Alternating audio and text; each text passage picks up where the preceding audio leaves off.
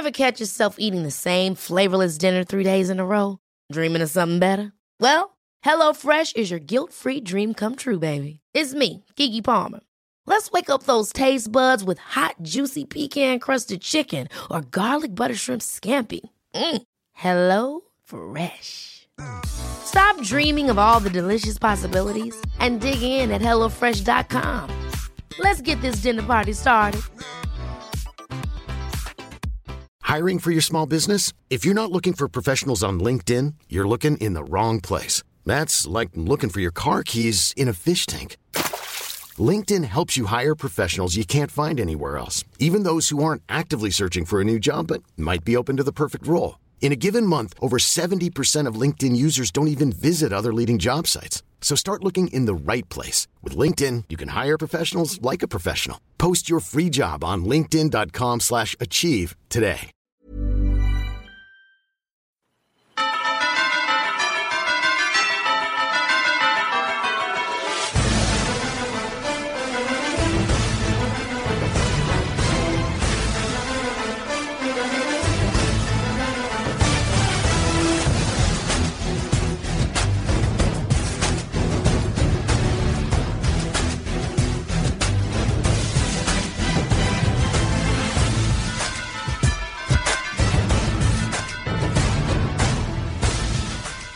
Nearly half the league stands at 1-1 as Week 2 of the NFL provided some surprises, some comebacks, and some dreadful performances from some of the league's best.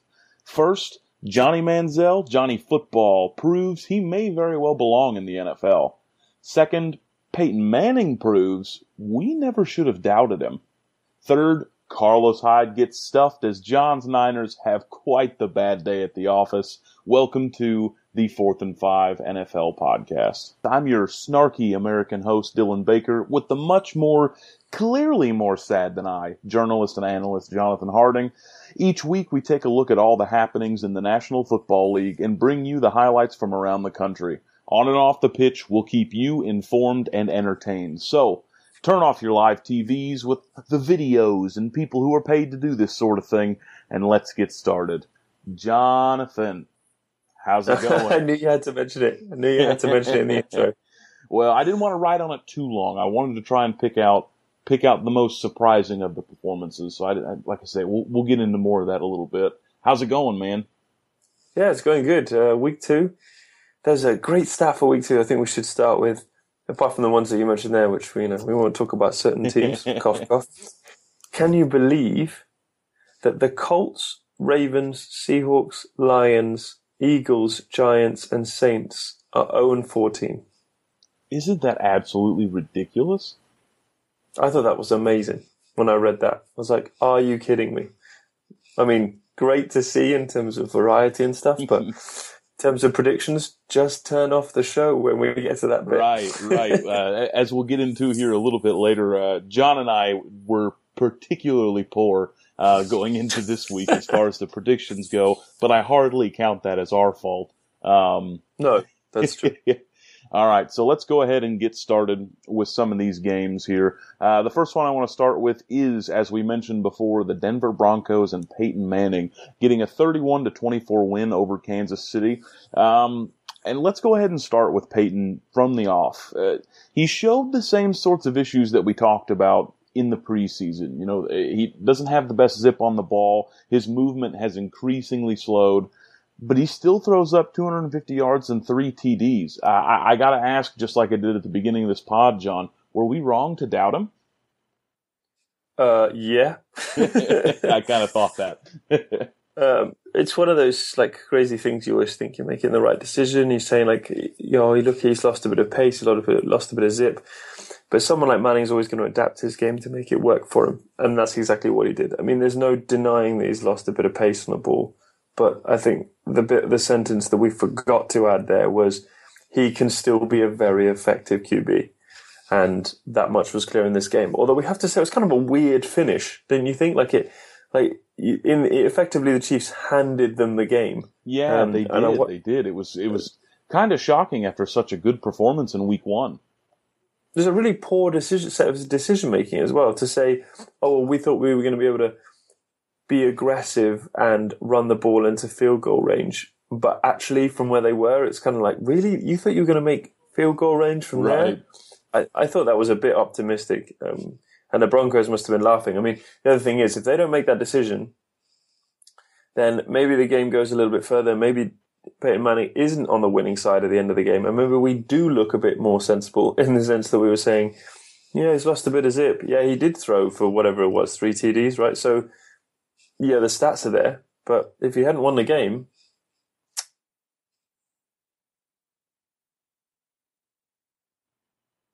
Well, and we talk about misplaced optimism there. The one in particular bit of perhaps misplaced optimism on our parts was Kansas City.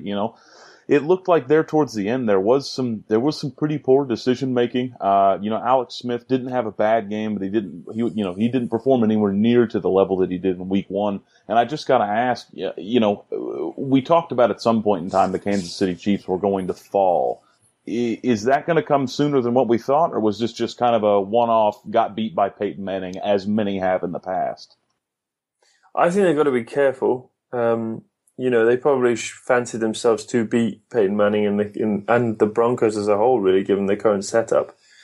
Next week, I'm sure we'll talk about it later in the show, but they have to be careful about how they let this kind of defeat affect them, because ultimately it is their fault. I think that they're capable of digesting it and being ready to push on next week. I don't think we're looking at something that's going to be lasting, but it could be a bit of a problem. Am I right in thinking that they're on a bye next week, or are they playing, or is it too early for me to say? Yeah, no, they're playing. I don't believe the byes start until Week 4. Oh, okay, right. For some reason, that would have been the worst possible outcome. Right.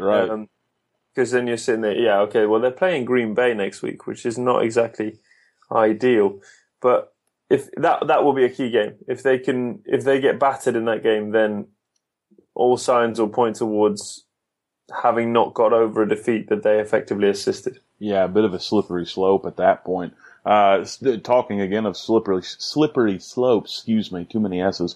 That's tricky to say. Yeah. But speaking of which, C.J. Anderson still missing the target out of the backfield for Denver. There are going to be a couple of different running backs that we talk about that performed pretty well last year and that just, don't seem to be up for it this year. I guess sort of predict it now. Is C.J. Anderson going to pull himself out of this rut, or are Denver going to have to start looking at some other options?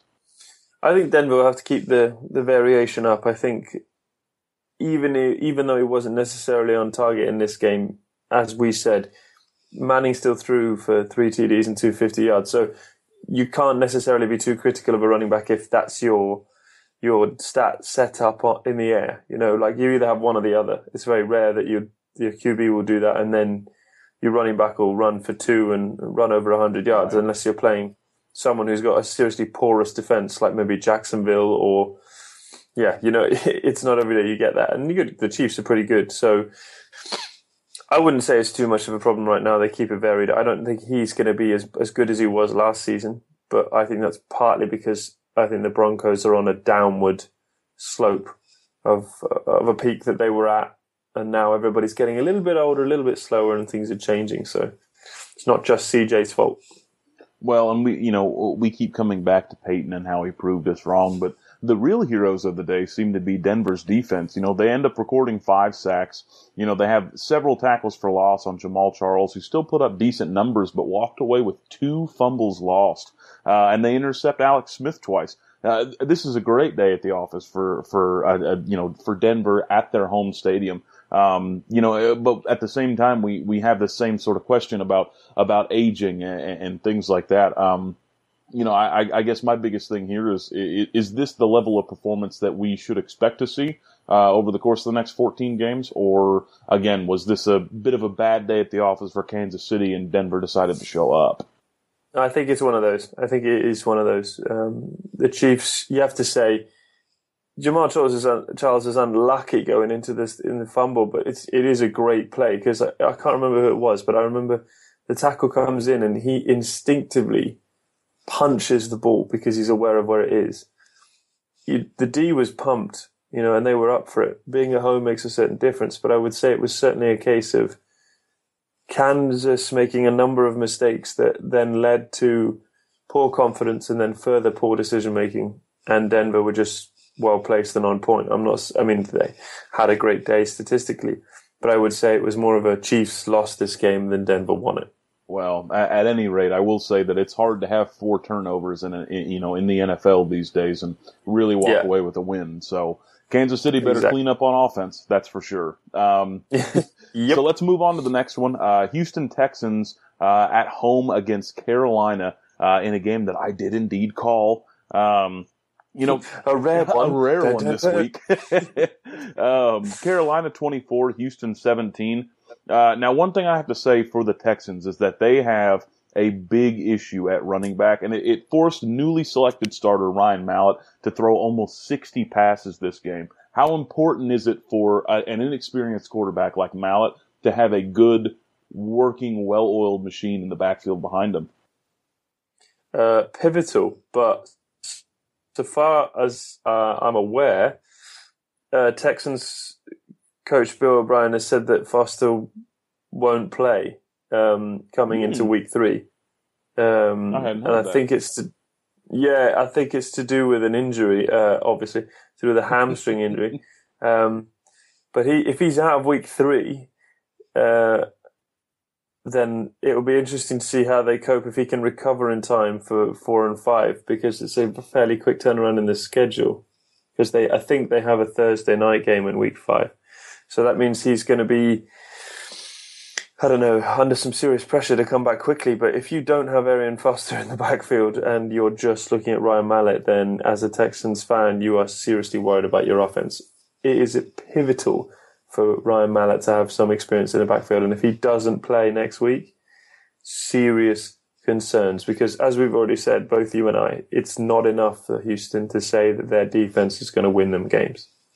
Yeah, absolutely. Fair statement indeed. And it's one of those things where, going forward, if indeed Arian Foster is back week 4, you just need one game out of one of these guys that are running in the backfield, going into week 3. And like you said, it is a quick turnaround indeed.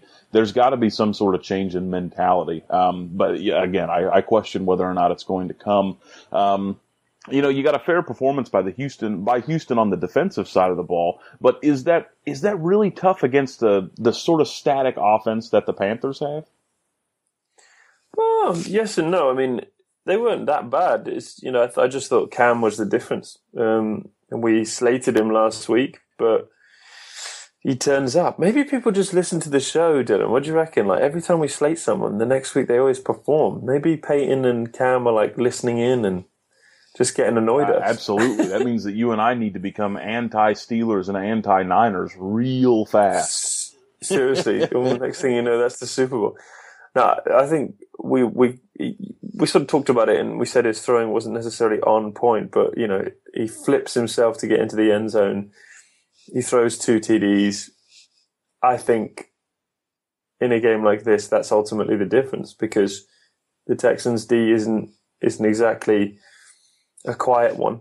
And putting up 24 points, they needed that to win the game. It wasn't a case of a blowout, but yeah, tricky. I'm pleased for Newton that he's back in that sense, that he was able to deliver.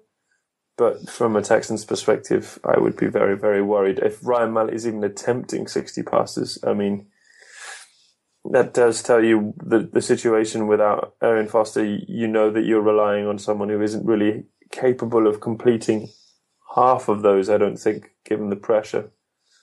Well, and, I agree with you in the sense that, at the end of the day, winning by 7 is what's needed for the Panthers, to take away the win in this game. But, the other thing that you've got to look at is, Newton walks away with less than the 50% pass completion. He does throw his 2 touchdowns. He runs in another this sort of like gallant, almost flashy flip. But going forward for the Panthers, especially for this season, does Newton have to make a big push with his accuracy this year to assert any sort of dominance in this league? You'd like to think so, but if he can throw that and still win, then maybe not. I mean, you have to remember that the NFC South is is in a slump really at the moment. He's got to play the Falcons, which will be probably the toughest task of his division. The Saints are absolutely ruined at the moment, and so far as what I've read, we can get into it later, but Drew Brees' shoulder isn't exactly 100%, and if that's the problem, then you can rule them out for the rest of the season. Tampa have Jameis Winston, who is hot and cold like a tap. So, I mean, from a Panthers perspective, maybe he doesn't need to throw more than 50% in the division to get out of the division. Do you see what I mean? Like, do you know what I mean? It seems to me that the NFC South is one of those bizarre divisions where you can be fairly mediocre and still end up as a playoff team. I always have some sort of surprise that the Panthers are there. Let's not forget they're 2-0, and who would have thought that would have been the case at the start of the season? It's the same with the AFC South. I think both South divisions are hilariously mediocre. Yeah, no, I definitely agree with you there. You know, as far as the division itself goes, it's not going to be tough for the Panthers to find their way on, you know, either on top of it or at least in a playoff spot. But going into what looks to be, you know, after a 2-0 start, you know, what looks to be a playoff year for the Panthers, he's going to have to figure out something in the offseason for sure. You know, because these playoff teams that he'll end up going up against, the NFC especially, they're not going to allow that sort of pass completion percentage. No, definitely not. And if he gets, the longer the season goes on and the more competitive things get and the more that's on the line, he's going to have to up himself. You can't throw 1 and 2. Sure. It's not going to be enough. He's going to have to start hitting targets regularly. And obviously without your boy Benjamin, that's going to be difficult. But he seems to be able to find an alternative method so far. It's just when he gets to the tough grind of the season, is it going to be enough? And I agree, he has to improve it, really. I don't think it's going to be enough. Well, instead of continuing talking about Cam Newton, because who really likes doing that other than Panthers fans, let's talk about a fun one. Oh, do we have to? Yeah, do we? I think we may as well go ahead and get it out of the way early. So I'll just go ahead and say it straight out. Friendship on the line. Friendship on the line. San Francisco 18, a late touchdown that might have made it 25, called back to Pittsburgh's 43. Now, I want to throw something at you here. New boy Carlos Hyde, upon the departure of Frank Gore, in his first 2 weeks of full start, has put up 200 yards, which is fantastic. Only 43 against a Pittsburgh defense that had some questions going into the game, but seemed to have sorted themselves out. I'm going to go ahead and let you take this sort of sad nap here, this little sad rant, and go along with this. What on earth happened to San Francisco's defense? I think it was exposed. I think all the concerns that we had going into the season were still legitimate. I think we had an excellent game plan against the Vikings in week 1. I think that's the reason that we got the result that we did. We had an excellent game plan for Adrian Peterson. We knew how to shut him down. We put Teddy Bridgewater under pressure. We unsettled him, and that's why it worked. I don't think we had an effective game plan for the Steelers. We relied probably a little bit too much on Carlos Hyde. Kaepernick was under too much pressure. He never really got settled. We couldn't really get anything going. And on the offensive side of the ball, on the defensive side of the ball, we didn't stop Ben at all. No, you did not, sir. But the bigger problem for me, we just look very inexperienced. We look very naive. And I think part of the reason is that we are.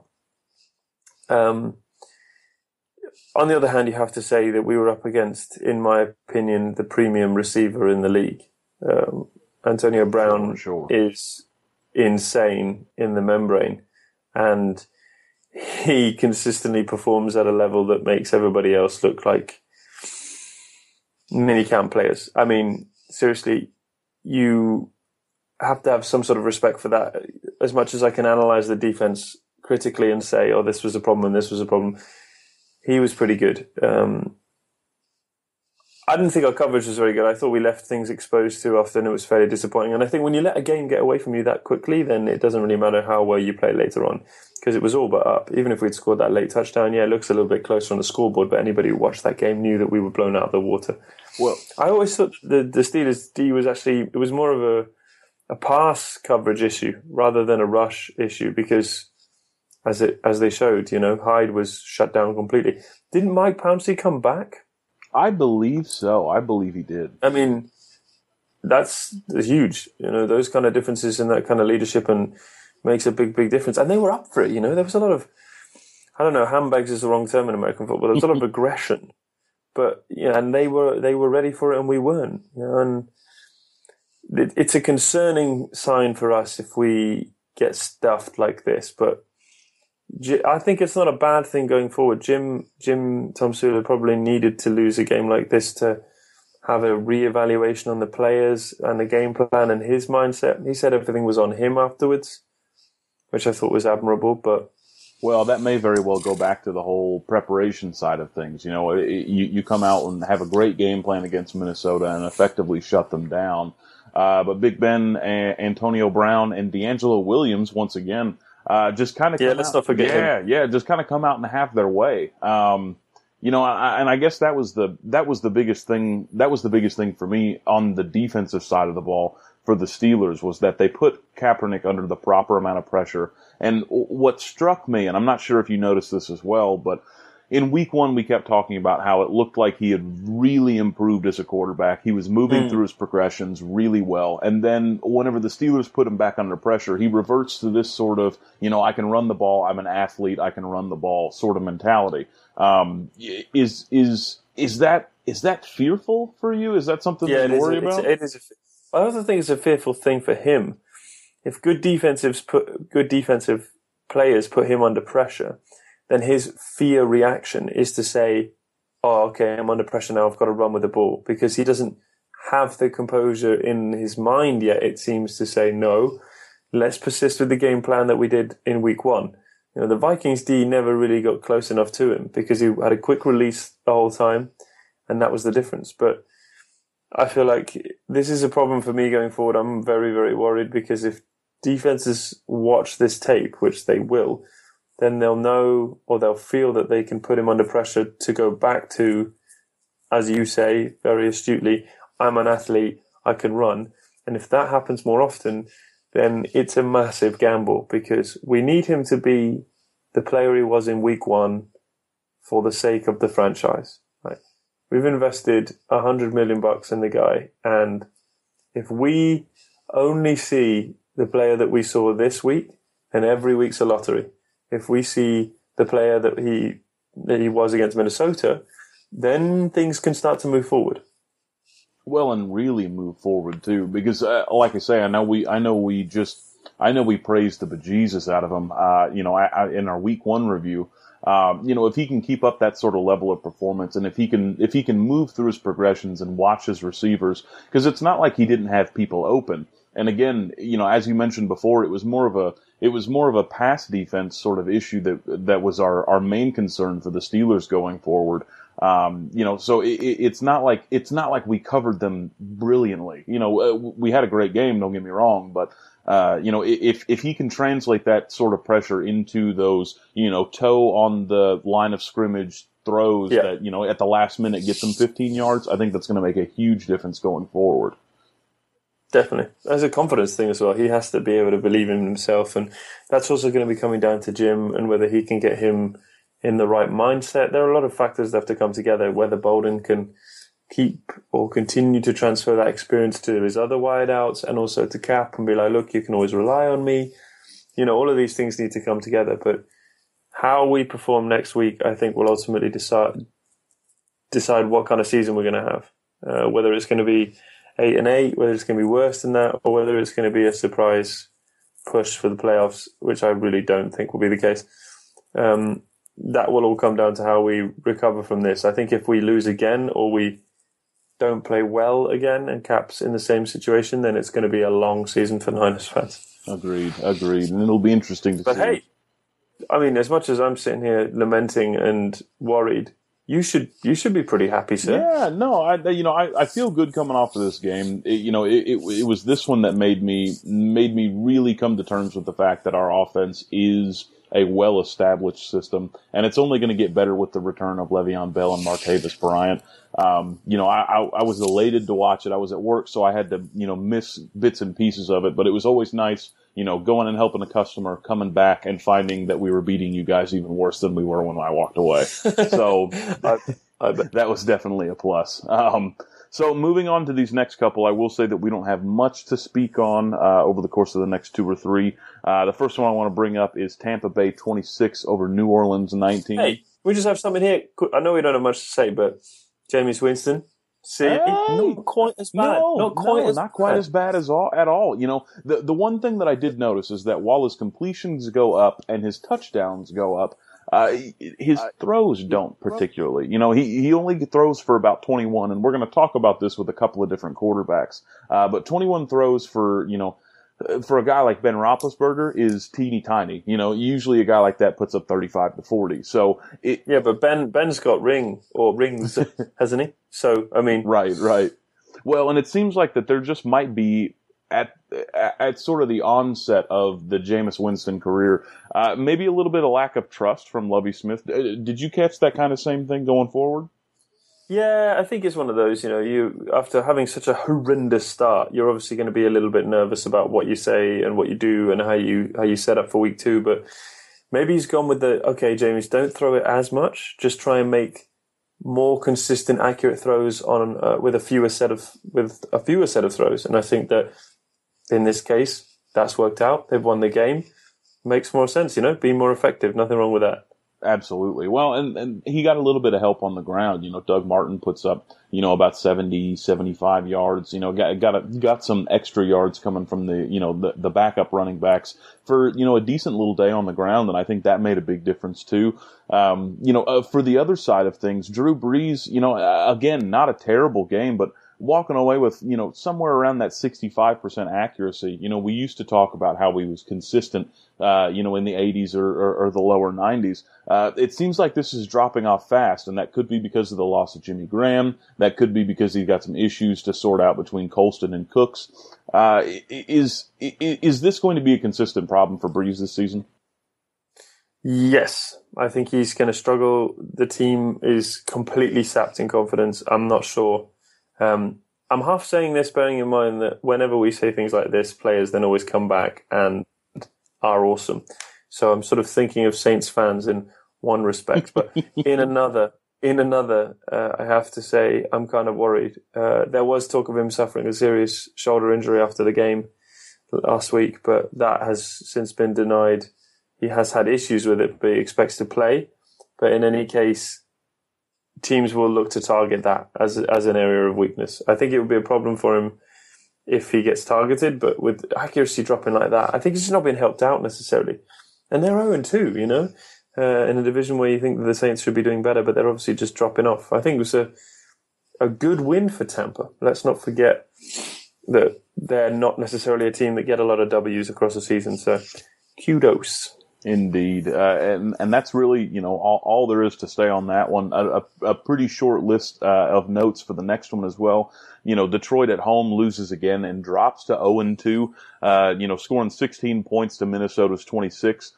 Bridgewater had the same sort of issues as far as throws attempted. I think he only had 18 in this game. After what? Again, I think it's more of an accuracy thing. I think it's more of a case where we don't want these guys throwing 30, 40 passes. We want to balance our offense on both the ground and the air, and we want them to be more accurate. I think Bridgewater is probably the best QB coming out of last year's rookies, right? Oh, I mean, so why not make him more effective in the air? And again, with someone like Adrian Peterson coming out and bossing it like he did, then you can balance it either way. And as we talked about, and as you've stated, Stafford throws 53 times, right, and they lose the game. So what's the more effective play calling there, Agreed. And I'll be the first to admit, Adrian Peterson does come out and have a good game. He has, about 140 yards himself, while Detroit struggled for 40, which I think was part of the reason that Stafford was, I would say, almost forced into 53 passes. But the way that I look at it with Winston and Bridgewater, as rookie quarterbacks, is that,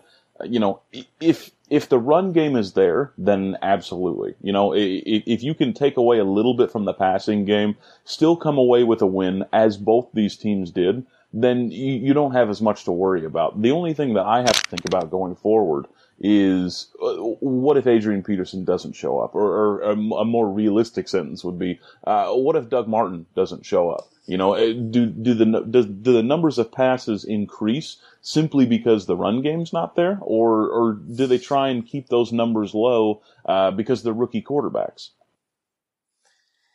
I still think they try and keep them low. I mean, obviously, if you don't have a running game, there's a lot more pressure and they have to go in the air. But I still think you try and focus on accuracy rather than, overthrowing it, because that's when you start to make mistakes and that's when you turn the ball over. And as you said earlier, you do that in this league and you don't normally get your W's.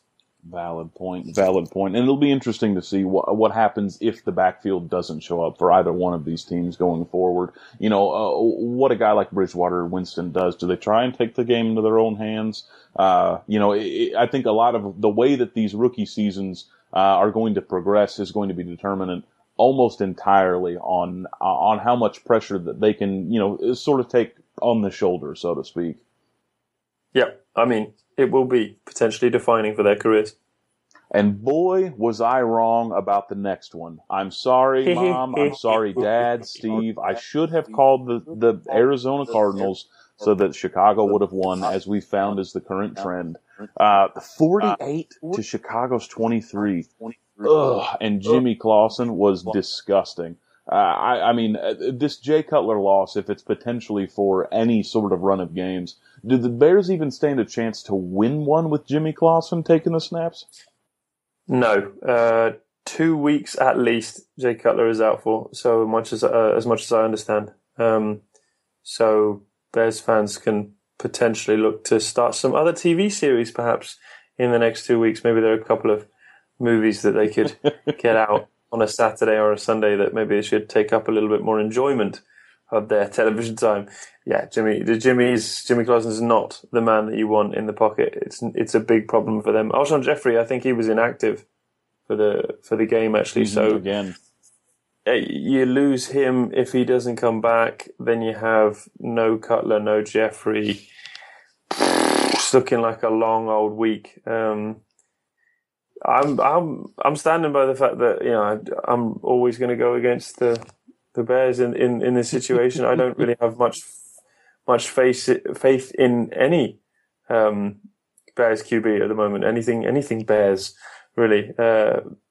If Matt Forte has an off day, then the Bears don't turn up on offense, and defensively they were okay, I suppose. But you can't nearly. I mean, okay, what's okay? 50 points nearly conceded.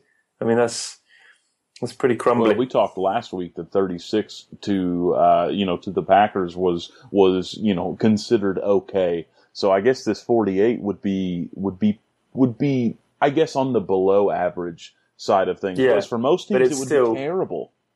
Yeah, but 48 against the Cardinals, who have got so great players, but they're not necessarily a high-powered offense. No, absolutely not. And speaking of, the offense, you called it, sir. Carson Palmer goes out and has a day. Yards are low, touchdowns are high. Larry Fitzgerald with 3 touchdowns. I mean, I guess this goes back to the whole which extreme is to be cliche more extreme. Was the Bears defense that bad, or did the Cardinals just show up that day? I think it was a bit of both. I hate to say that because sometimes it sounds a bit flaky to say one of, a bit of both, but I think it really was. Larry Fitzgerald was completely absent in week 1, and then in week 2 he, bangs up and he's all over the place, and everyone was like, wait, okay, yep, Larry's still got it. Sorry for even doubting you. And I don't know. There's something about Carson Palmer, he doesn't look like he should be that good, but he is always good. And he's one of those QBs where teams like Chicago probably look at Carson Palmer and think, damn, You know? Absolutely. Seriously. And teams like that, you kind of think, oh, if only we'd maybe been a bit more sensible in our decision making and we got a guy like this. Well, to be fair, though, when the Bears brought in Cutler, it was to replace Rex Grossman. I think a lamppost would probably have put up better numbers than Rex Grossman at that point. Yeah, true. Okay, anything's an improvement from there. But I think it's one of those, Cardinals 2-0. Yes, whatever they're having for breakfast on Saturday is working for them. So I'd be worried if I was a Bears fan. I really, really would. But we said that at the beginning in our preseason pods that it was going to be a long season for them. I mean, Arizona are one of these teams. I always feel like they've been massively underrated in our division. I think they're much better than they get credit for. I would still say that I think the NFC West is potentially, with the NFC East, is probably the most competitive division in football. Ooh, big call. AFC North fan here. Yeah, really? Yeah, of course.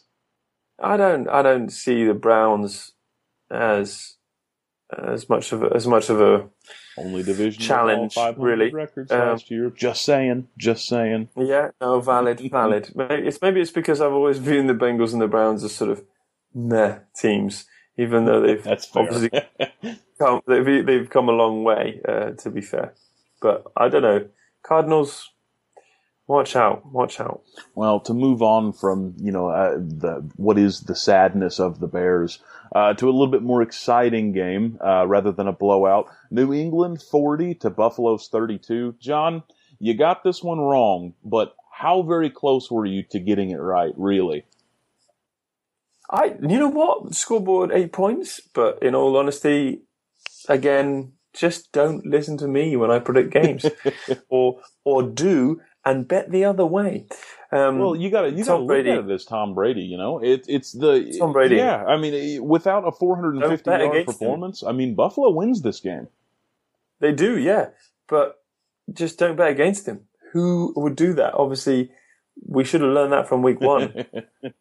We were sort of saying this and that and off-season distractions, and he comes in and he ultimately is the difference against your boys. But I actually thought it was one of the really great game, and I think if I was a Bills fan, I'd be really, really encouraged, because if you lose this game because of Tom Brady's performance, then you come away from it and you think, hey, we still put 32 points up on the Pats. Yeah, on a good against defense. the Bill Belichick team. Yeah, against a good defense against Bill Belichick, who let's not beat around the bush. The guy's been one of the most pivotal coaches ever. So I'd be very, very impressed. Yeah, Tyrod Taylor had, moments of greatness, moments of worrying actions and terrible decision making, but it's only inevitable for a guy who was a backup and now has been made number one and came off week one like Superman.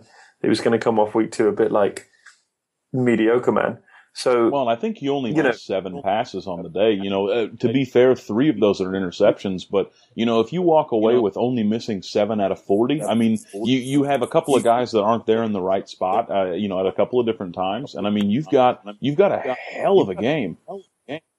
Yeah. I mean, seriously, any game that has 72 points is exciting, especially when there's an even split. LeSean McCoy was a bit better than last week. Yeah, that was actually kind of nice to see. It was, because it shows again that the Bills have that side of the offense available to them, and I don't know, I think if I was a Bills fan, I'd be extremely pumped about the season going forward. I think that there's more than enough reason to think, as I said, although it seems a little bit bold, that they're going to be in it for longer than most. I think they're going to be in it for longer than most teams. They're high powered. They're aggressive. They go for the turnovers. The interesting thing will be is what they're going to do if Tyrod Taylor goes down, because they've obviously put EJ Manuel to number 2. They've traded Matt Castle now to the Cowboys, which we'll talk about later, and they've signed Dustin Vaughn. So far as I have my information correctly, who sounds like a real estate agent. Hi, I'm Dustin Vaughn. I'm here to sell you a 45,000 Yeah, like seriously, like I'm not pumped by that. But you know what? Let's not go down the negative side of things. The Bills, I feel like they're 2-0. I know they're 2-1, but 2-1, 1-1. I feel like they're 2-0, but they are 1-1. But in this division, which is, I would not want to be a Dolphins fan this year. We'll talk more about that a little bit later. They've got to work seriously hard to get out of the division. But there's no reason to think after that performance against that team that they can't. Well, absolutely. And the other big shout that I have to say before we move on is that, albeit a lot of the spotlight for this particular game is going to go on Brady, is going to go on Tyrod Taylor. You also got to give a big shout out to the Patriots D, albeit they did let up quite a few yards both on the ground and through the air. They came up where they needed to, made sure that they intercepted the passes whenever it was available to them. And they walk away with an 8-point win. Got to give some respect to that. I think Tom Brady's always going to make the headlines, but at the end of the day, it's a W, and that's what stands at the end of the season. People will dissect and remember certain things, and it was an 8-point game, and that was close, but. Doesn't matter whether it's 8 points, 3 points, or 25 points at the end of the day. If they get the W, then that's the most important thing. And from a Patriots perspective, that's the way they look at games. Okay, we have the win, we're on to the next one. That's what Bill's all about. From a Bills perspective, it's a slightly different dissection of the game, but Pats are happy, 2-0. Indeed. All right, moving on to a bit of the AFC North, a la Cincinnati Bengals, who walk away with an away win. Even when we're on a budget, we still deserve nice things. Quince is a place to scoop up stunning high-end goods for 50 to 80% less than similar brands. They have buttery soft cashmere sweaters starting at $50, luxurious Italian leather bags, and so much more. Plus, Quince only works with factories that use safe, ethical, and responsible manufacturing. Get the high-end goods you'll love without the high price tag with Quince. Go to quince.com/style for free shipping and 365-day returns. Hiring for your small business? If you're not looking for professionals on LinkedIn, you're looking in the wrong place. That's like looking for your car keys in a fish tank. LinkedIn helps you hire professionals you can't find anywhere else, even those who aren't actively searching for a new job but might be open to the perfect role. In a given month, over 70% of LinkedIn users don't even visit other leading job sites. So start looking in the right place. With LinkedIn, you can hire professionals like a professional. Post your free job on linkedin.com/achieve today. Millions of people have lost weight with personalized plans from Noom. Like Evan, who can't stand salads and still lost 50 pounds. Salads generally for most people are the easy button, right? For me, that wasn't an option. I never really was a salad guy. That's just not who I am. But Noom worked for me. Get your personalized plan today at Noom.com. Real Noom user compensated to provide their story. In 4 weeks, the typical Noom user can expect to lose 1 to 2 pounds per week. Individual results may vary. Out of San Diego, 24-19. We get hot Dalton instead of cold Dalton this time. Shows a vast improvement in his decision-making, but only further highlights his sort of on-off tendencies. What did you think of Dalton's performance at the weekend? Yeah, it was much, much improved. He's just difficult, though, as we've said. He's either really, really good or really, really bad. And I think Bengals fans have obviously grown to be aware of that fact, but they wouldn't mind a little bit more of a middle ground. It's either first gear or sixth gear, and it would be nice to have a little bit of a sort of an autopilot at some point. But right. Just average your 2 touchdowns a game and walk away and see what the rest of the team does, right? Yeah, rather than throw in maybe 5 and putting up 350, or throw in 3 picks and you lose the game by 25 points. Somewhere in between would be nice, but. Hey, beating the Chargers, I think they'll be happy with that. We talked about San Diego being an improved team with so many weapons on offense last week. They didn't even get it done this week. So yeah, I think that's going to be a big ask for a lot of teams going into the remainder of this season.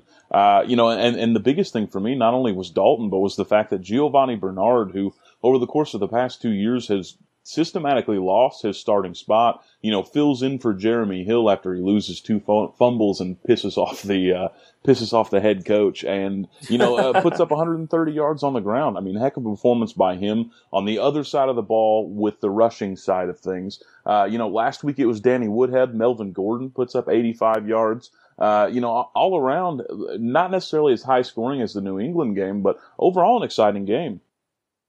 Definitely an exciting game, yeah. I mean, there were lots of options to be excited by this weekend, but any game that sort of comes down to the wire and basically one throw effectively deciding the game, then always going to be one to watch. All right, another oddball game, and what we thought was going to be the crap game of the week actually ended up turning into a good one. Cleveland goes down to Tennessee, and they take away a win 28-14, and Manziel, as we stated at the beginning of the pod, looks like a quarterback that might be willing to stay in the NFL. Unlike, a certain Tim Tebow. He makes some big plays there at the end and gets admittedly a heck of a performance out of Travis Benjamin, who catches 2 touchdowns and also returns one off of a punt. But I mean, the question's got to be asked. You go from week 1 to week 2, which Manziel are we going to see for the remainder of the season? Travis Benjamin was amazing. His pace was incredible. Well, you say that about Manziel, but from what I've read in the Browns and out of their camp is that McCowan has cleared concussion thing. He's cleared to play, and he will start versus really? Oakland, which is really interesting. From what I've read, they said something like the Browns have said something like Manziel is. There we go, Mike Pettine on Manziel. We now feel we have a backup who can come in and move the team and win games for us. He added, wow. Josh McCown gives us the best opportunity to win. Big words from the head coach there. Wow. Seriously? I mean, how long? I think the way you look at this situation is Manziel was this punk who came in, he thought he was the bee's knees, he had all this signs and, money rubbing nonsense and all this, whatever he was doing, click my fingers. It's just annoying, right? And he's obviously had a rough start, but he's gone away, he's cleaned up, he's sorted himself out, and he's come back and he's obviously improved. Now, are you really going to keep someone like that on the wire and say like, okay, you're on the line now, you're in between? Because you're effectively asking him to be even more patient. He doesn't sound like a patient guy. How long are you going to do that? And how badly does that affect his confidence? He goes out and he wins exactly. a game.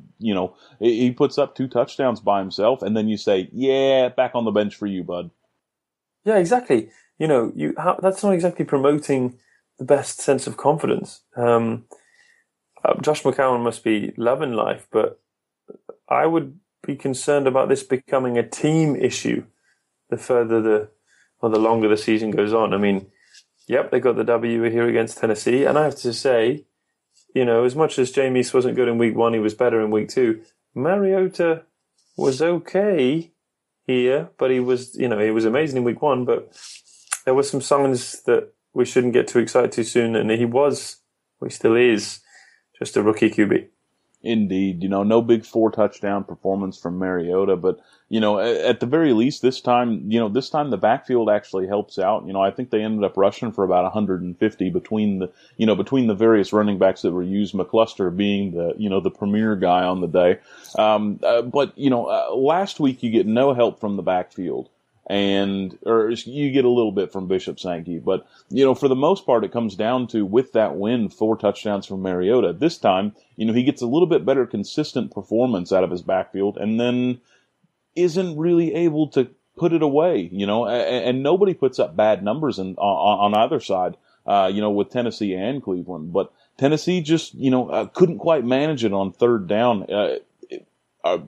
How much different is this going to have to be for Mariota?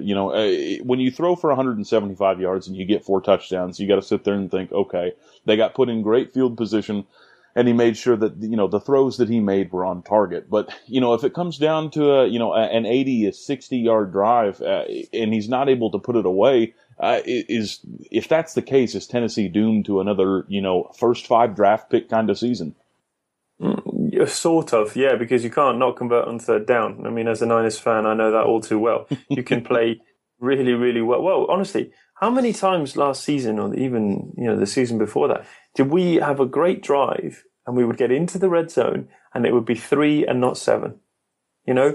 Those kind of decisions ultimately decide games. And Mariota can be great, but if you can't finish off drives or you can't finish off and get third downs consistently, then you're not going to win games because you're going to have to surrender the ball. So third down, if that becomes a permanent problem, then I would be worried. Definitely. And again, Mariota sort of, instead of cold then hot, he goes hot then sort of lukewarm. His week 3 is going to be, I think, very defining for the remaining 14 games of this season. So moving on to the next one, Atlanta goes out and puts up 24 against the Giants, and ultimately that gets them the win.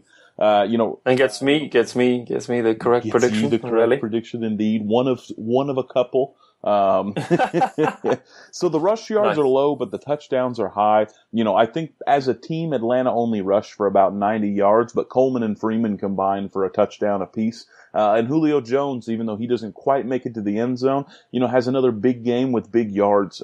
This Atlanta team's pretty fearsome at the moment. Seriously, I'd be worried. But they're in a perfect division. NFC South, Panthers, Bucks, and Saints. There's no reason the Falcons can't absolutely dominate there. Again, though, the Giants, their decision-making, I mean, didn't they just hand it to them? I mean, I didn't see all of the game, but if I remember it correctly, they had no timeouts, and Manning decides to throw it on third down. No, was it run? They did something that he did something stupid. One of many things. I mean, how many insert this comment into a weekly roundup? I mean, again, like fourth quarter situation, and Peyton Manning, cool, slip of the tongue. Eli Manning, just what? And this is after the guy's been paid, and everybody's like, oh, and the Giants. If it wasn't, I mean, they're 0-2. If they were a little bit more mentally strong and they had made some sensible decisions, then it would be fine. But I think they're in massive trouble. Not that they were anywhere near anything else, really. I mean, when you look at that team, it's just poor decision making all the time, and you have to come back to the coach at some point. Yeah, well, and again, a guy like Tom Coughlin, I know we discussed it in the preseason. Sometimes you just got to ask yourself when it's time to go, and it may be time to go for Coughlin here pretty soon. I can't help but feel that that's the case. Now, I want to fly through these last couple because we've got some stuff that I want to take care of at the end. So let's go ahead and go over a few of these. Washington 24 over St. Louis 10. Big call missed by Jonathan last week, thinking that St. Louis was going to come out and dominate. Is this the surprise of the week with Foles having an inaccurate game? Yeah, I mean, I think that, and also the Rams D not being particularly good, or at least not as good as they were against the Seahawks. Just like, why'd you take all that adrenaline and that pumped upness out of that game? Right. And then you let the Redskins score 24. Although I would say Alfred Morris, as much as Kirk Cousins was good, Alfred Morris had a very, very good day as well. So I'm still surprised by the result, but it's typical Rams. 1 week good, 1 week bad. So indeed, I think the best that they're probably going to be able to swing is about an 8-8. There's no real outstanding performances from anyone other than Foles' lack of a complete lack of an outstanding performance. It was a big ask for him. The Redskins defense is not strong. And he showed that the Rams offense could be brilliant at times. Huge that he doesn't come up on this one. Is Foles another hot and cold quarterback that we, are going to be kind of waffling with for the rest of the season? Yes. In a word, yes. I think we kind of knew that even when he was at Philadelphia. So we talked about that one being potentially surprise of the week, but maybe this one was the surprise of the week. Jacksonville 23 over Miami's 20. A completely unstellar game from everyone except for Allen Robinson, wide receiver for Jacksonville, walks away with 155 yards and 2 touchdowns. looking at these two quarterbacks, Bortles throws 18 for 33, Tannehill's 30 for 44. There's not much on the rushing side of the ball. Is there much to talk about other than holy crap, Jacksonville won? No, that's pretty much the most important thing. Although, coming back to what we were saying earlier, Dolphins losing that game, I wouldn't want to be a Dolphins fan. You're in the AFC East, the Jets are pumped, the Pats have got Brady, the Bills look better than they ever have. You can't, if you're a Dolphins fan, really afford to lose against Jacksonville. Just pleased for Jacksonville, really. They, Blake Bortles is looking more confident. He didn't necessarily have his best day. Allen Robinson was insane. I'm just pleased they got the W, but it is a surprise. Yes, indeed. Well, and again, even reaching farther into it, the backfield on both sides, there's no real rushing game, no real fantastic passing game. Receiving side, you've got Robinson, and that's about it. A bit of a sneak win by Jacksonville, as I said last week, could be, 1 win in 1, could be 1 win in 4. It's going to be a small number either way, but this is indeed, surprisingly, the first of whatever sum total that ends up being. Or is this one the surprise of the week? Oakland 37 over Baltimore 33. We've just run through 3 ridiculous scorelines, John. What on earth happened with this game? Seriously, this was a crazy game. But I think it's been a combination of what we've been talking about. Derek Carr getting better, Raiders having more weapons on offense. Michael Crabtree makes a play. Cough, cough. Unbelievable. Amari Cooper is as good as we said he was going to be again. And Derek Carr wins it with, what was it, 26 seconds left? I mean, right around there. Huge. And they're playing the Ravens, for goodness sake. It's not just some team. I think the Ravens are still without a win. The Raiders have scored 37 points against the Ravens, who are a team who love to be aggressive on defense. This was a huge, huge surprise. I mean,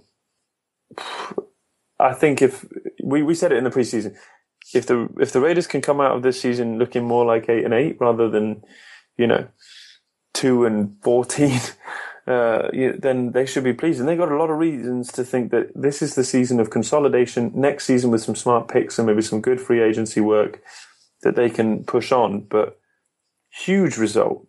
Well, and again, a lot of it comes down to, Derek Carr puts the game on his back, and then he rides it all the way down to the end. The one little bit of news roundup that I want to do this week is his older brother David actually did an interview with 95.7 radio station out on the West Coast, and in that interview, he openly admits that his younger brother is more than likely going to have a better NFL career because he's a better quarterback. Now, older brothers usually don't admit that sort of thing. My younger brother, Steven, knows that is exactly the way that things go. But I find it interesting because David Carr, I was reading an article recently about the 50 worst franchise quarterbacks for each and every one of the 32 NFL teams. And while the Houston Texans have had a very short NFL career, the worst quarterback on that list was David Carr. So I'm sitting here thinking, it might not be that hard to be better than you, David. Really, it's not pushing the agenda too hard. That's nice. That's nice. No, I think in a comparison sense, that's probably not too difficult. But from a Raiders perspective, they must be pleased that they finally got a QB in the pocket that they can be happy with. Absolutely. All right, just a couple more games here to go. Dallas in a correctly predicted win over the Eagles, 20-10. Biggest takeaway from this game is Romo out. Let's discuss. How big of an impact is that going to be for Dallas? Huge. Everybody said they were, what was it he said? Jerry Jones was like, I'm so sad, I'm crying, and it broken my heart. It is going to be a problem. I actually thought Brandon Weeden came on was pretty good. He closed the game out. But obviously they don't see him as they see him as the future, I suppose, but Matt Castle's been drafted in because if they hadn't had him and Weeden had gone out, then, McFadden would have been the QB or something hilarious. So, yeah, it's a huge loss for them.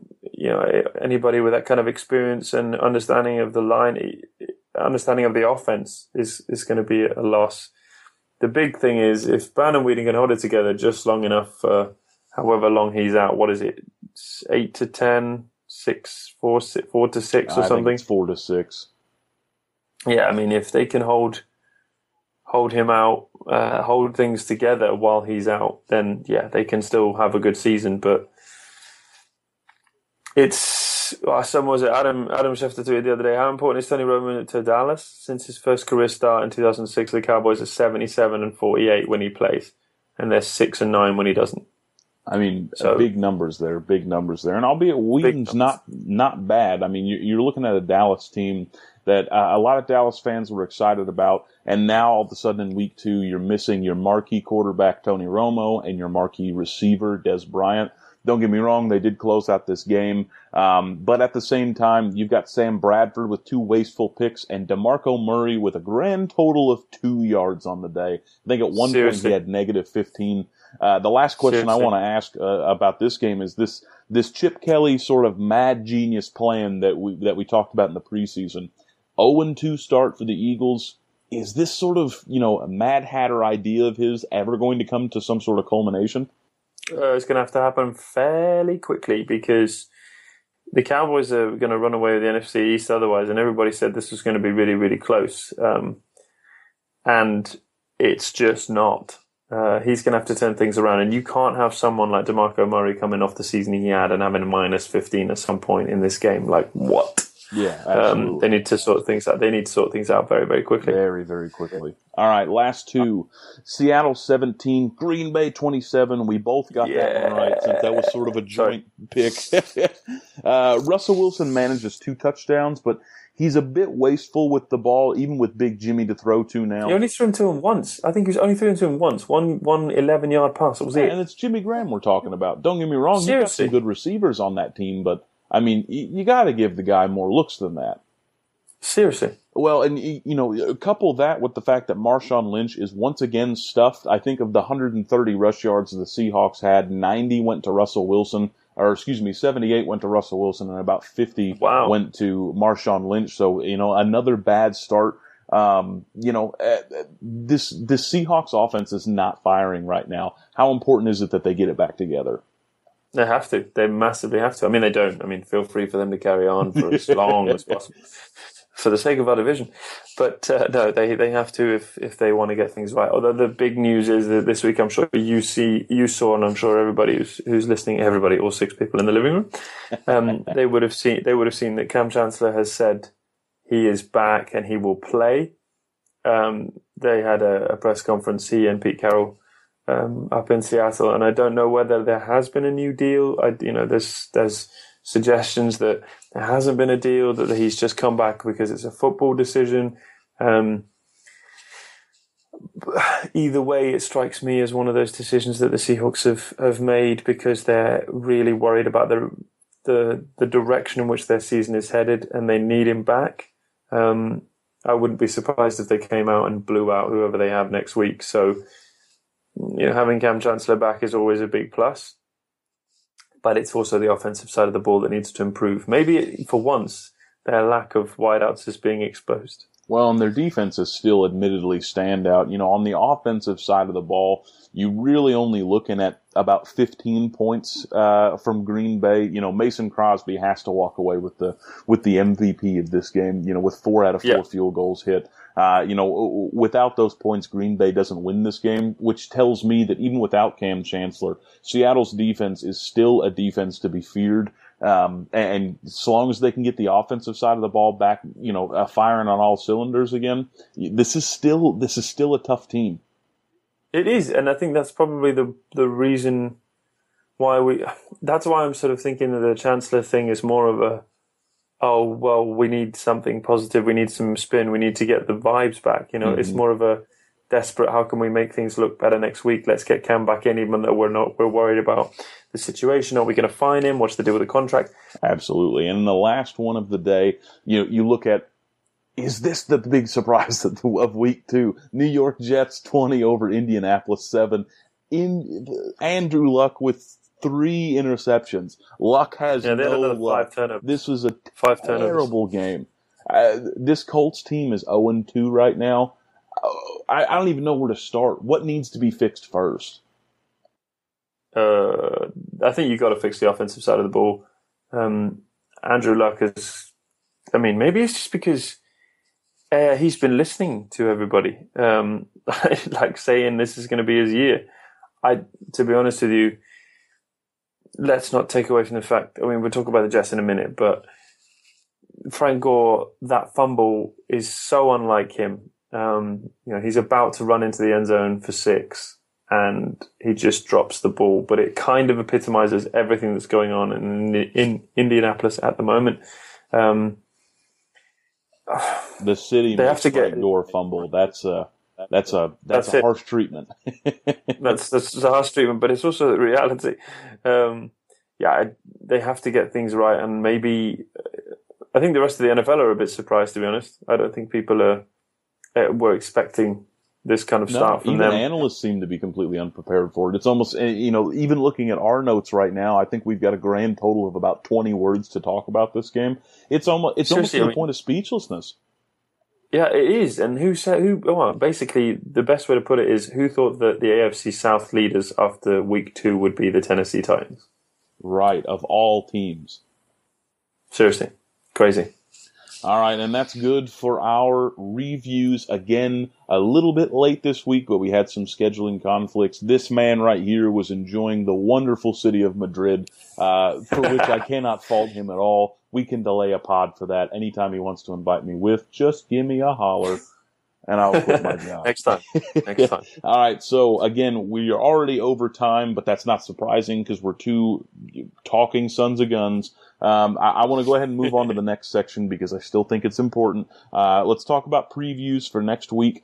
I'll go ahead and start this one. I want to start with Jacksonville and New England simply because it's an easy one. Yes, Jacksonville is coming off of a win. Yes, Jacksonville is at home, but there is no way on earth that they are coming out with anything other than a dreadful loss, New England win. Agreed. Redskins Giants, a little bit more difficult. Having said that, it's the Thursday night game, so they'll be playing pretty soon in. I have read today that Rogers Cromartie and Victor Cruz are both out of this game for the Giants. That's big. So I'm going to go with the Redskins because, I always go against the Giants if possible anyway. But I think bearing those two things in mind, you lose a defensive leader and an offensive leader, more pressure on Odell Beckham, more pressure on Eli Manning, and we know how good he is under pressure. Redskins win. Let's see. A big AFC North matchup between Cincinnati Bengals and Baltimore Ravens. This one's a bit of a tough one to call. Baltimore's had a poor start. Cincinnati's had a meh start. We know the hot and cold tendencies of Andy Dalton, but we also know that Joe Flacco doesn't necessarily start seasons off right. Considering the fact that they just allowed 33 points to Oakland not 3 or 4 days ago, I'm going to have to go with 37. 37, wasn't it? They scored 33. My bad. I'm going to have to go Cincinnati on this one. I think Andy Dalton, I don't think he's going to have a hot game, but I think he might show off a little bit of his lukewarm. I think the defenses both have a big day, low scoring, Cincinnati win. Like it. Good details. Chiefs Packers. Well, this is pretty much straightforward, but I think it will be closer than suggested. I think, as we were saying, Chiefs have to define their sort of season, what it's going to be. But if you lose by a touchdown, by one score against the Packers, then you can be pretty positive going forward. Packers have the best NFL QB, so yeah, Packers win. In what I believe to be the crap game of the week, Oakland take on Cleveland. That should just be super exciting. Yeah. But apparently, if Josh McCown is starting, I will say that I don't care what anybody says about Josh McCown. I don't think he's better than Johnny Manziel. I think he has more experience than Johnny Manziel, and I am by no means a Manziel favoritist. So I think if they actually go through with their claim and McCown starts, then I'm going to have to go with an Oakland win. Derek Carr ends up having a big game this week. I think he's got a big game next week. And maybe we see something a little bit better from Latavius Murray. So, again, I say Oakland. Nice. Broncos Lions. Tricky, after going against Peyton last time out. Lions, well, we talked about it in the show we've finished, but also in the week before. They've had a fairly disappointing start, 0-2, narrowly losing to the Chargers, and then last week basically just getting well beaten by the Vikings in the divisional game. It's quite tough, but I think I would be a fool to go against Peyton twice. Showed me up once, so I'm going to go with the Broncos win against the Lions. And we're looking at a Philadelphia team that's hosting the New York Jets. Now, again, the Jets are having a good start. I cannot force myself to call the Jets here. At some point in time, the beard is not going to be strong enough. And I read today that they have 10 turnovers already this season, and they had an all-time low of 13 last year or something. I mean, you're going to go against a team that's turning the ball on average 5 times a game?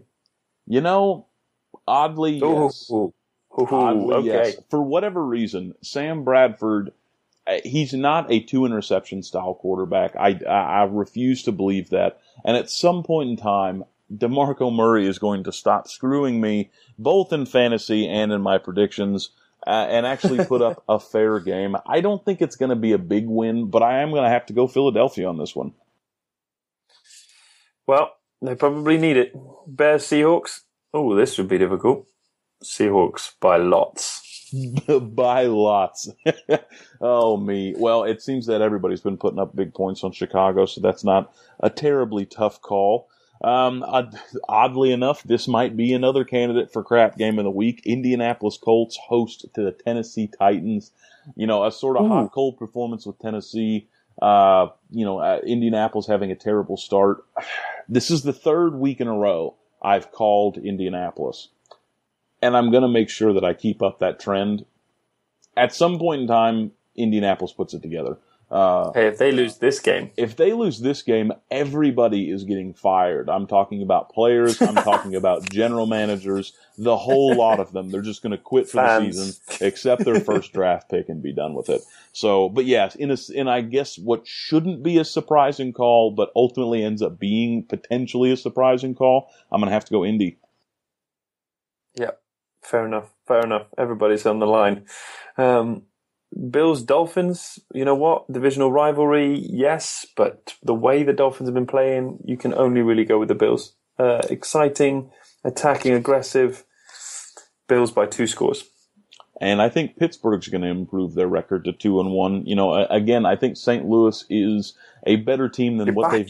Yeah, I am. It's a scary thought. I should be going against them, but I think it would be ludicrous to call the Rams over the Steelers in this one. Especially for what they showed in their last game, and only able to put up 10 points themselves. I don't think the Rams will be up for it. And again, they're coming to Heinz Field. I'm gonna have to go with the Pittsburgh win.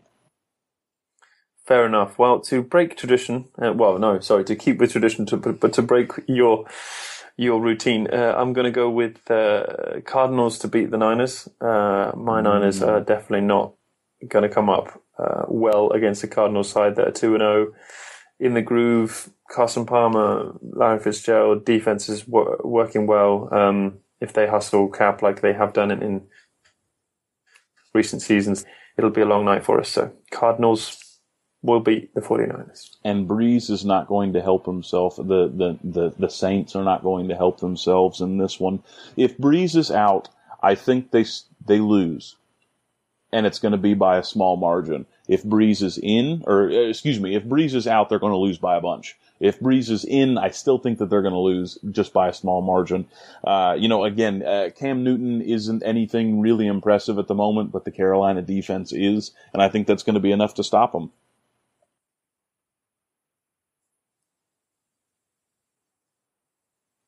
I think you're right. Chargers, Vikings, a little bit more difficult. I think, based on the way the Vikings have been playing, though, I think I'm going to lean towards the Vikings. Chargers have been a bit hot and cold. Vikings, you could argue, were the same against us and then better this week, but I would probably lean towards the double punch of Bridgewater and Peterson over Rivers and Woodhead. Tough to call. Very close, but I think the Vikings will edge it. And in my last call, which I think might be the toughest of my lot, Atlanta takes on Dallas. Again, Tony Romo's out. Brandon Whedon's not bad, but they're also missing Des Bryant. I'm going to go Atlanta on this one. They showed that Julio Jones is ready to step up and accept that big contract. They're seeing a little bit more production on the point side of things out of their backfield, and Matt Ryan's Matt Ryan. Brandon Whedon is not quite Matt Ryan, and the receiving corps it's hampered right now. I'm going to say Dallas accepts their first loss to Atlanta.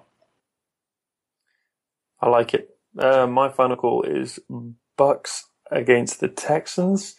Texans are 0-2, haven't impressed. D hasn't necessarily done enough. Offense has been terrible. We've talked about it enough.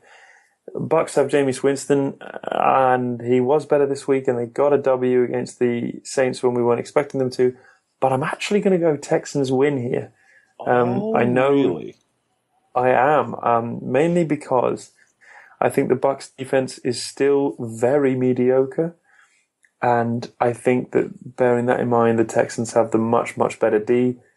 If they can get to Winston, they can hustle, they can turn the ball over, and I think they're going to get the W that they need to kickstart their season. So, yeah, Texans over Bucs. All right, ladies and gents, all 6 of you in our living room. That is the end of the preseason. No pros and cons this week. We didn't have time to sort one out, but we are going to do something a little bit different that should be fun. If we end up having more time over the course of the season, we'll keep on doing it. I want to play another game. Instead of pros and cons, let's do Predict the Record. So, John, I'm going to pose these to you. I will offer no insight. And to be honest with you, I don't want you to offer any insight either. I want you to call these numbers, and I want everybody that's listening, all 6 of them, to think about those numbers and come up with some form of a rationalization as to why those numbers were come. So I want to hear a record, and then that's it. So think long and hard, and I'm going to throw these teams at you real quick, all right? Okay. All right, predict the record for the Jacksonville Jaguars. They're going to be better than they were in recent seasons. No explanation. Give me some numbers.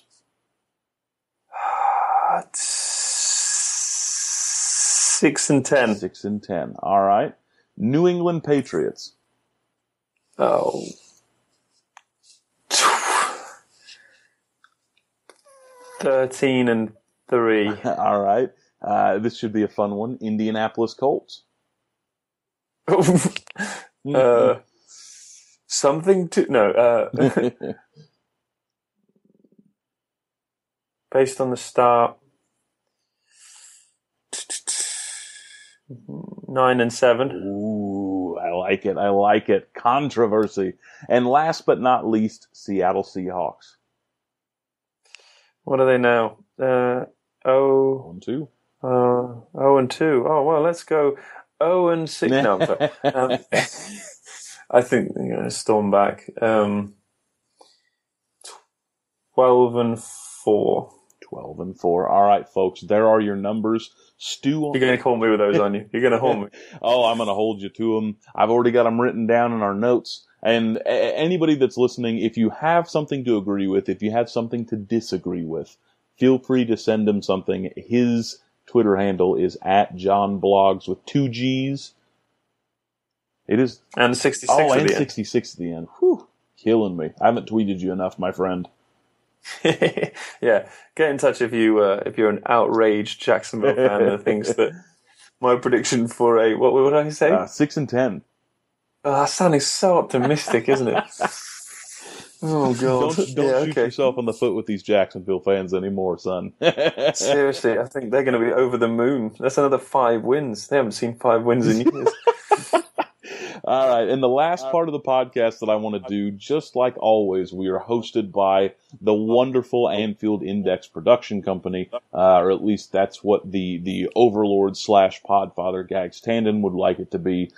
So, what we want to do is we want to bridge the gap between soccer fans and American football fans. You know, if this is your first time listening to an NFL pod and you want to know more about the sport, or if you're sort of a casual fan that wants to get a little bit more ingrained, what we like to do is we like to take a couple of teams each week and compare them to some Premier League teams, Bundesliga teams. We may delve into the La Liga or Ligue 1 at some point, depending on how adventurous we feel. But we like to make a couple of comparisons between the NFL and soccer teams, so that, everybody can kind of be on the same page. And, if you're a fan of one of these teams, then, a team that might be good to take a look at. So, John, I believe I started last week. Who have you got for us this week?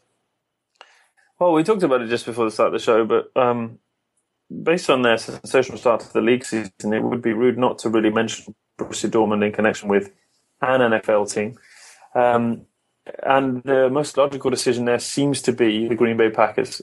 There's a little bit of yellow in there, but it's less about the colours and more about the fans. Both clubs are really, the focus is on the fans. They're both owned by their fans. There's a real focus on making sure that they're at the heart of every decision and everything that goes forward, which is pretty rare in modern sport these days.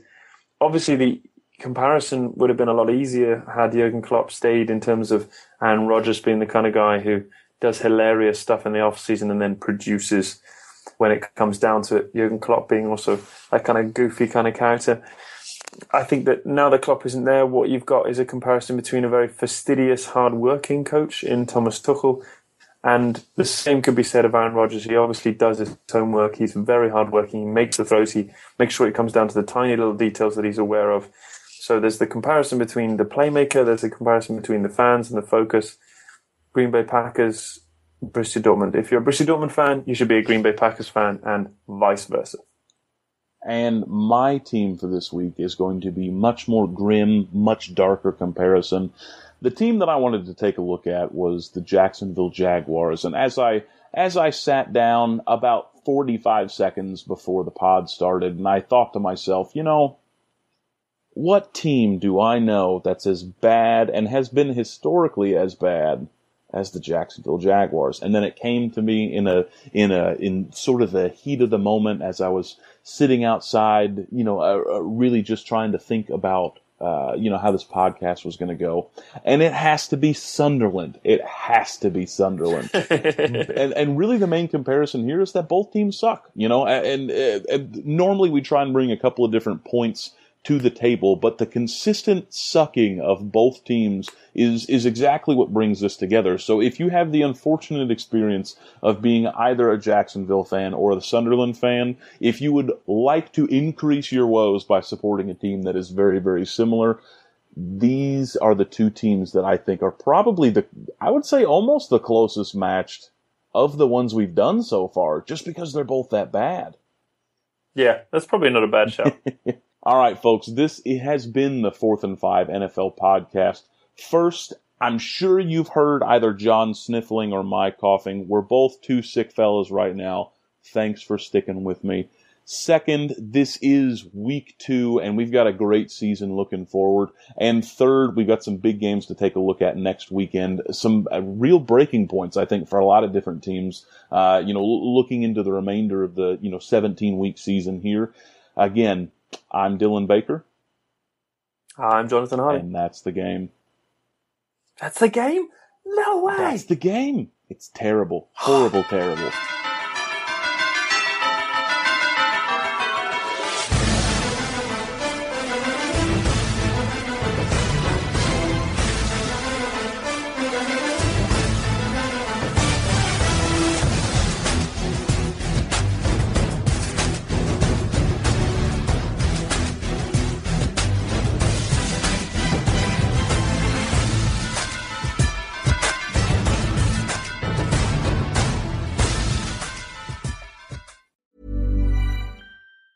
Hey, it's Danny Pellegrino from Everything Iconic. Ready to upgrade your style game without blowing your budget? Check out Quince. They've got all the good stuff, shirts and polos, activewear, and fine leather goods, all at 50 to 80% less than other high-end brands. And the best part? They're all about safe, ethical, and responsible manufacturing. Get that luxury vibe without the luxury price tag. Hit up quince.com/upgrade for free shipping and 365-day returns on your next order. That's quince.com/upgrade. Ever catch yourself eating the same flavorless dinner 3 days in a row?